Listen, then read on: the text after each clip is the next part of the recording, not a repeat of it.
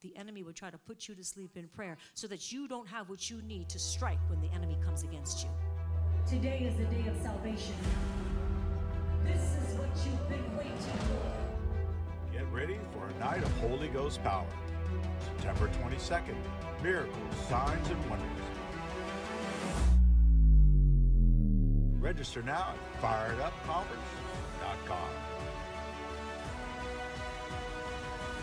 Bibles, turn to John 18.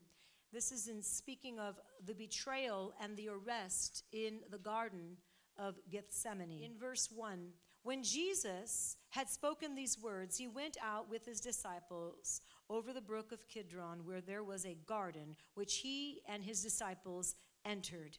And Judas, who betrayed him, also knew the place, for Jesus often met there with his disciples. It's a place that he went frequently. It's a place of prayer. And he went frequently. And he went with his disciples. As a matter of fact, in Luke 22, it says he was accustomed to going to this place. And his disciples went with him. Judas, having received a detachment of troops and officers from the chief priests and Pharisees, came there with lanterns and torches and weapons, knowing, therefore, Jesus, knowing all things. Say, Jesus knows all things. He knew all things that were going to come about, all things that were going to come upon him. Yet he still went forward. He knew what they were here for, but yet he still went forward. And he said to them, whom are you seeking? Now remember, he's in the Garden of Gethsemane. And remember that the Garden of Gethsemane is the oil press. And I've taught you on this before, that the oil press, is what the Gethsemane means, oil press. And in order for you to receive the oil, the olive oil, the pure oil, you need to go through the pressing, through the crushing, through the grinding, through the pulverizing in order to extract that which is pure, that which is holy, that which is costly, the oil, right? An olive has to go through this process. But spiritually, for us as well, there is a process to walk in a greater level of anointing and authority, and that is through keeping your eyes on Jesus no matter what, even in the greatest of difficulties, keeping your eyes on Jesus and allowing what comes up and out of you when you're being pressured, when the pressure comes, right? When you're being pulverized. Because that's exactly what they had to do to those olives in order to extract the oil, right? So Jesus is in the garden of the oil pressing, the Garden of Gethsemane. Because here he's standing in this garden, and then who comes but Judas, the betrayer, with men ready to arrest Jesus. And Jesus, knowing what is about ready to happen, still goes forward. He says, whom are you seeking? And they answered, and they said, Jesus of Nazareth. And Jesus said, I am he. And the power that came forth from those words, I am he. Judas, who betrayed him, was standing there, and they all heard, I am he. And they drew back, and they fell to the ground. They literally fell to the ground because there was a power demonstration when the Lord said, I am the one you're looking for. I am he. And people wonder, well, falling to the ground, sometimes they say, well, why does people in your church fall to the ground? It's not biblical. Give me an example. This is only one example. We know the priests could barely even stand to do the work of the Lord because the glory of God was so rich, so thick in that place. But the words, I am he, were spoken, and the power of God came forth. Don't tell me that was a demonic power. Now, we know demons can push people too. And you need to know, you have to have a manner of discernment what's going on in the room. And you need to be able to discern what is of God and what is of the devil. Absolutely. But here he said, I am he. And what came forth out of Jesus but the power of God, the demonstration to show these men that are about ready to arrest him, that are about ready to give him over to be killed, to be brutally beaten first and then literally killed, right? I am he. And they fall to the ground, and they cannot deny what they have just seen, what they have experienced in the power of God just by a simple word. It's not a simple word, church. It may sound simple, but it's the power of God. Now, when you speak forth the word of God, it may sound simple. You may think it's very simple. It's filled with God's power. And when your spirit is backed up behind, in other words, when you believe what you're saying, That's what I mean by when your spirit. When you believe with every fiber within your body, with everything within you, when you believe the word of the Lord that's coming out of your mouth, it is coming out with power.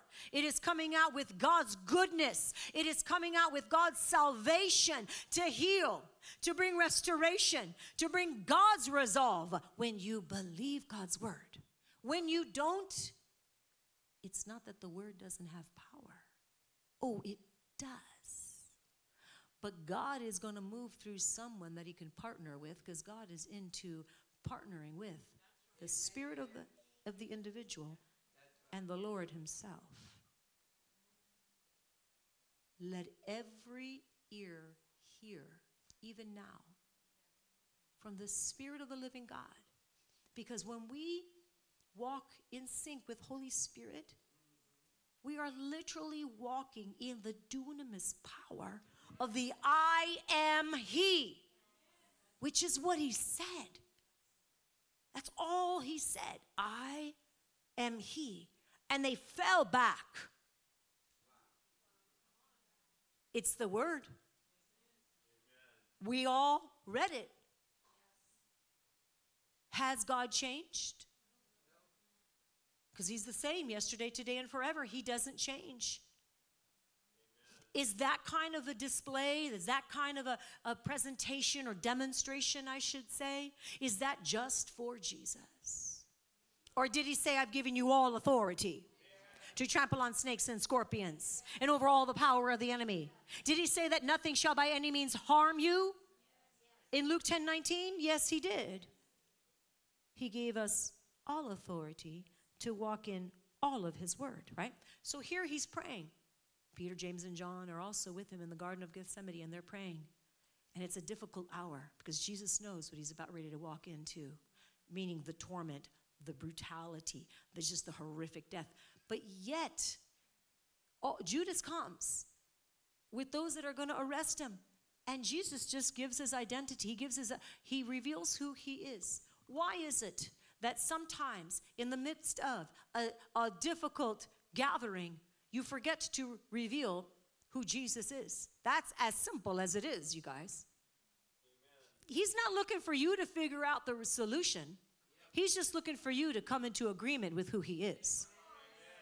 You don't need to figure out, how am I going to resolve this? What am I supposed to say here? How is this going to turn around? What am I supposed to do to turn this around? All you need to do is decree who Jesus is. You just need to decree that the great I am is here present with us. Is this making sense? Are we hearing this? Because it's powerful if you get this truth. It's really not about them falling down or not. It's about understanding your identity in Christ and walking in the strength of that word. In Luke 22, starting in verse 39. Again, this is referencing the prayer in the garden. Coming out, he went to the Mount of Olives as he was accustomed, and his disciples also followed him, Peter, James, and John.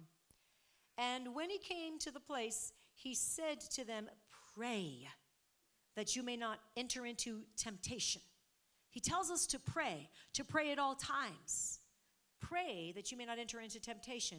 And he was withdrawn from them about a stone's throw, and he knelt down and he prayed. And this is what he prayed. He said, Father, if it is your will, take this cup away from me.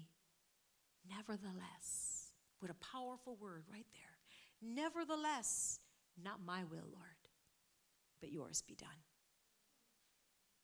And then an angel appeared and strengthened him. King of Kings. But the one that would come, walk amongst us to show us that a life dependent upon the Holy Spirit is 100% possible.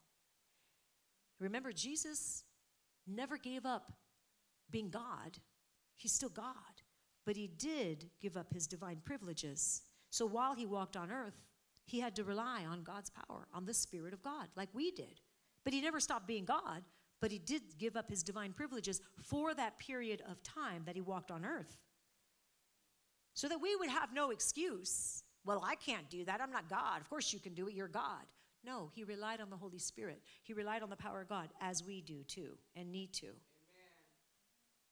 So, Father, if it is your will, verse 42, take this cup away from me. Nevertheless, not my will, but yours be done. And then an angel appears to him from heaven and strengthening him. It strengthens him. An angel comes and strengthens him because he's doing the will of God. When you're in a difficult place and you're saying, Lord, I don't know what to do. This is so hard. It's so difficult. Nevertheless, Lord, I don't really know the will in this scenario. In this specific scenario, I'm not sure what the will of God is. Lord, nevertheless, not my will, but your will be done. If you know the will of God, then you know it.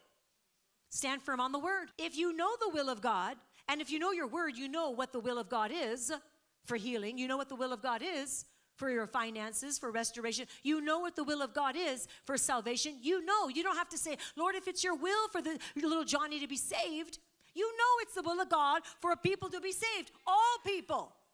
We know not all men are going to come into salvation, but it's not because it's not the will of God. It's because it's their choice to actually reject the gift of God in Christ the Son, right? But we do know the will of God for salvation. We do know the will of God for healing. We know it because salvation is sozo, saved, healed, and delivered. We know the will of God when it comes to being set free and being delivered. We know. So we don't have to say, Lord, if it be your will, when you know. But in the areas that you are not sure, there are areas in our lives, sometimes we don't know the specific, perfect will of God in that area. Lord, nevertheless, your will be done is an appropriate prayer. Absolutely. And Jesus prayed it. And not just once, but he prayed it 3 times in this garden. He prayed it 3 times. And verse 44, being in agony, he prayed more earnestly. And you guys know how that is. You pray, and then you start realizing you need to get more. You need to get more militant. You know, in here he says he prayed in agony, and he prayed earnestly, and then his sweat became like great drops of blood. That is some great emotional stress for his sweat to become like drops of blood. And when he rose up from prayer and had come to his disciples, he found them sleeping from sorrow. That's a lot of sorrow, church. It's intense. You know, Jesus went to them and they were asleep. I'm sure that was quite disappointing. In a moment where he was praying more earnestly in agony, he comes and he finds that they're sleeping. That had to have been somewhat disappointing. But when man fails you, church, when man fails you, God is with you. Supernaturally, he will strengthen you. He'll send his angels if need be, but he will strengthen you. And he never leaves you. He says in his word, I will never leave you, nor will I forsake you. So he sees them sleeping. He finds them sleeping. Verse 46, and he says to them, why do you sleep? Rise up and pray. And he says, listen, it's for your benefit that I'm asking you to pray, not mine. I already know what I'm walking into.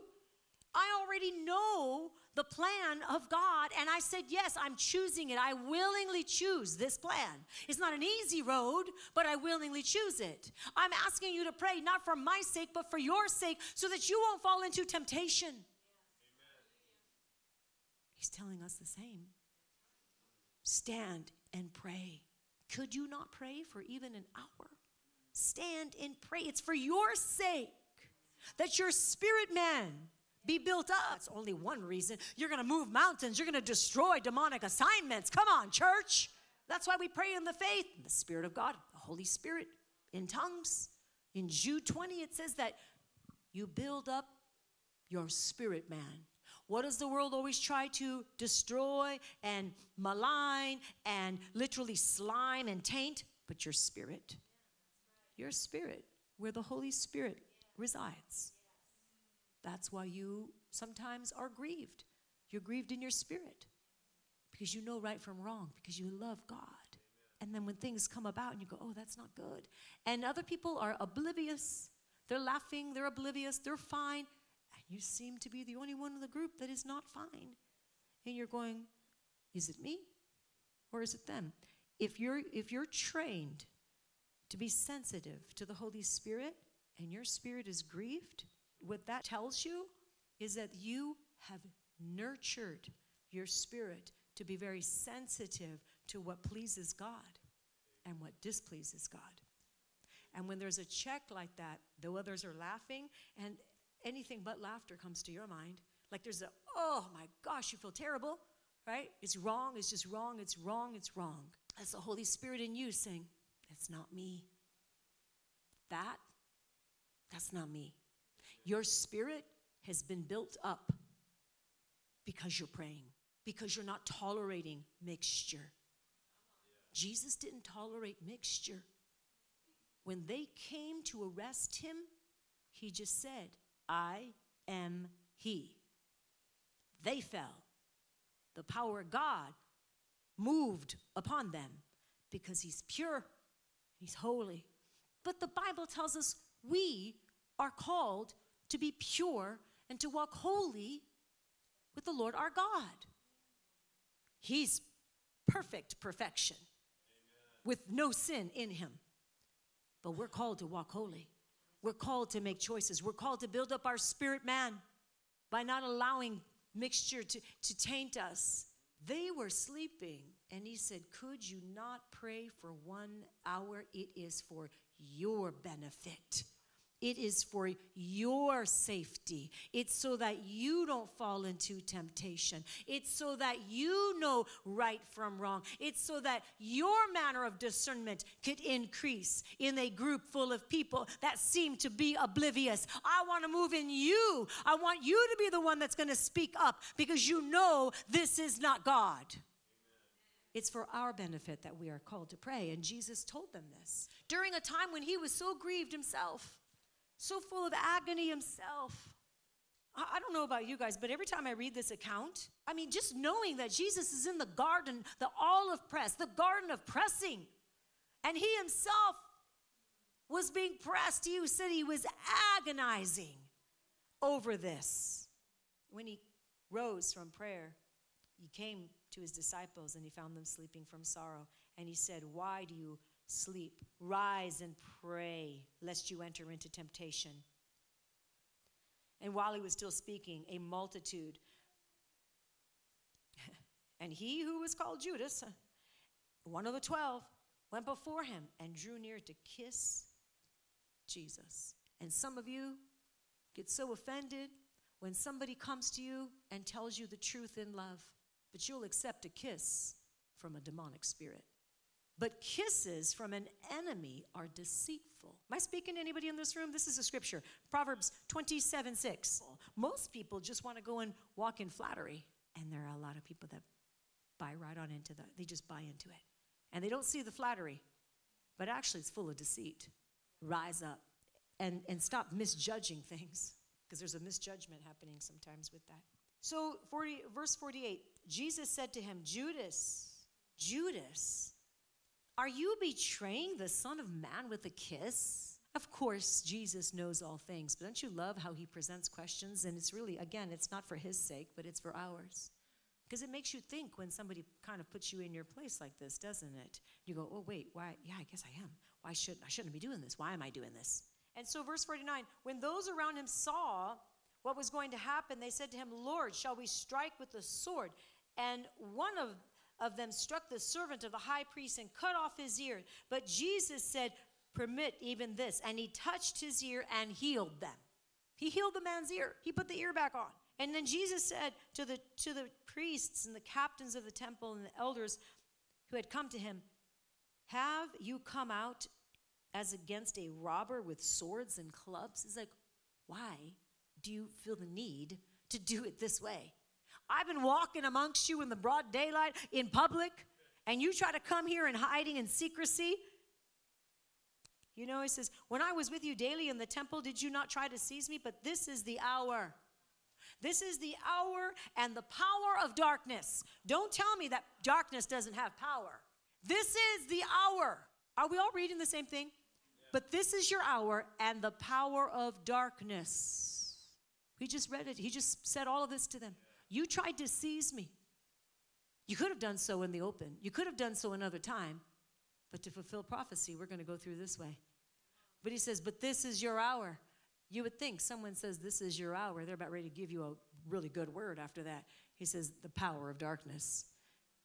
You're full of lies and deceit, and your father is the father of lies. There is a power that darkness brings.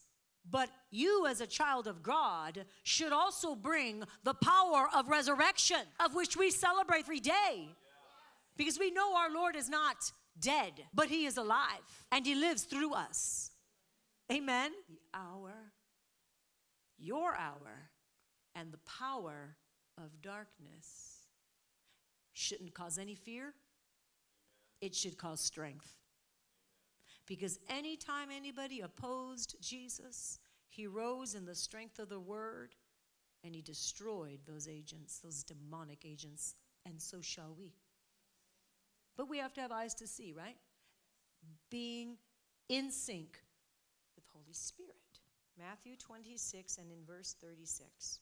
He took the Peter, James, and John. He began to be sorrowful and deeply distressed. And he said to them, my soul is exceedingly sorrowful, even to death. Stay here and watch with me. We will watch and pray, church. And he went a little further, and he fell on his face, and he prayed, saying, oh, my Father, if it is possible, let this cup pass from me. Nevertheless, not as I will, but as you will. And he, like I said, he prayed this 3 times. Let this cup pass from me. If it be possible, if it's possible, let this cup pass from me, Lord. And then he came to the disciples, found them sleeping, and he said to Peter, what? Could you not watch with me 1 hour? Watch and pray, lest you enter into temptation. The spirit indeed is willing, but the flesh is weak. Again, a second time he went away and he prayed, oh, my Father, if this cup cannot pass. Again, let this cup pass from me. He says, if this cup cannot pass from me unless I drink it, your will be done. And he came and he found them sleeping again. Do you know that sometimes there's this demon called sleep? And he comes over you. And anytime I see that demon of sleep come over you in church, I call it out. But it's a demon of sleep and slumber. He continues to go back, and they continue to fall asleep. Like we know what is about ready to happen. The most critical time in your life, the enemy would try to put you to sleep in prayer so that you don't have what you need to strike when the enemy comes against you. God wanted to give you revelation as to how to pray for that individual, that child of yours. But you were sleeping instead of praying, and you didn't receive the keys that you needed so that there would not be death. Provision is always available in Christ. But we have to understand, if you're really trying to pray and you're like, oh, I don't understand. Every time I open my Bible, I fall asleep. Take authority. It's a demon. And it's trying to put you to sleep. It doesn't want you to read the Word of God. It doesn't want you to stay awake in church. It doesn't want you to stay awake in prayer. Take authority and command that thing to leave. Because God has something for you, which is why the enemy tries so hard to keep you shut up. In other words, just like with an inability to be responsive, right? So in verse 44, he left them and he went away again and he prayed a 3rd time, saying the same words. And he came to his disciples and he said to them, are you still sleeping and resting? And behold, he says, the hour is at hand, and the Son of Man is being betrayed into the hands of sinners. Rise, let us be going. See, my betrayer is at hand. It's one thing to be betrayed by someone you don't know too well, but it's a whole nother level when you're betrayed by someone that you know very well, someone you chose. He chose Judas to be his disciple. He walked with him. Judas walked with Jesus for the 3.5 years that he was on earth, fulfilling his earthly ministry. He was being mentored by Jesus, and yet he turned his heart, he turned his back, and he allowed greed to get into his heart. We know that it didn't end well for Judas. We know it was pretty horrific. But Jesus kept saying, let this cup pass from me. Nevertheless, your will be done. So it's not just the brutality in the way that he was literally like murdered. It's not, and how horrific it was, and it was horrific. But beyond that, at that moment of being nailed on the cross, it was the sin of all mankind that was being placed upon Jesus. Past, present, and future. All of mankind's sin. All being placed upon our Savior. We know that sin separates us from God. Jesus, whom is God, and experienced divine communion with his heavenly Father, never knew separation from God. But sin separates us from God. It wasn't even his sin that separated. But there was a moment that he knew he was going to walk into where he would feel that separation. And that horrific feeling of separation was so gruesome. So it caused him to be in agony. Say, oh Lord, can this cup pass from me?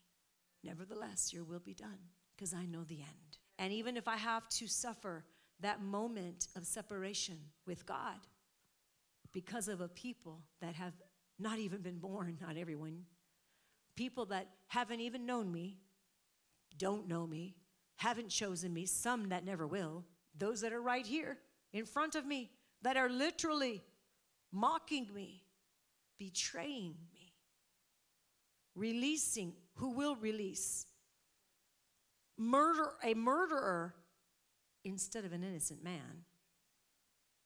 All their sins being placed upon me, the separation that he felt was very, very grand. We don't really always stop to think about this and how heavy that is. Let this cup pass. Oh God, let this cup pass. If you ever prayed, let this cup pass. Maybe not exactly in that phrase, but it's something that was so difficult. You didn't know that you were going to have the strength to walk through that path. You didn't know that you were going to have the grace to carry it out. And when the cup didn't pass, but because you called on the name of the Lord, he equipped you, and he gave you the grace, and he gave you the strength. For his grace is truly sufficient. His power is made perfect in our weakness. His power.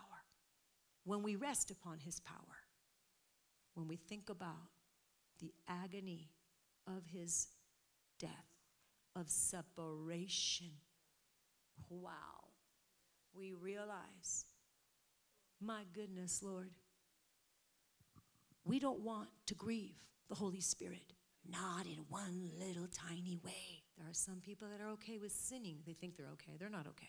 But they think they're okay with all kinds of sin. They're okay. It's blatantly obvious to others that this is so flat out wrong, but they're okay with it because their hearts are becoming hard, right? Their hearts become calloused, right? My prayer, my desire is that in the delivery of this word, that the sensitivity to the Lord and not grieving him, even a tiny bit, will be what is on the very forefronts of your minds. That you don't care about what other people do or don't do, but you are concerned with your walk with Christ.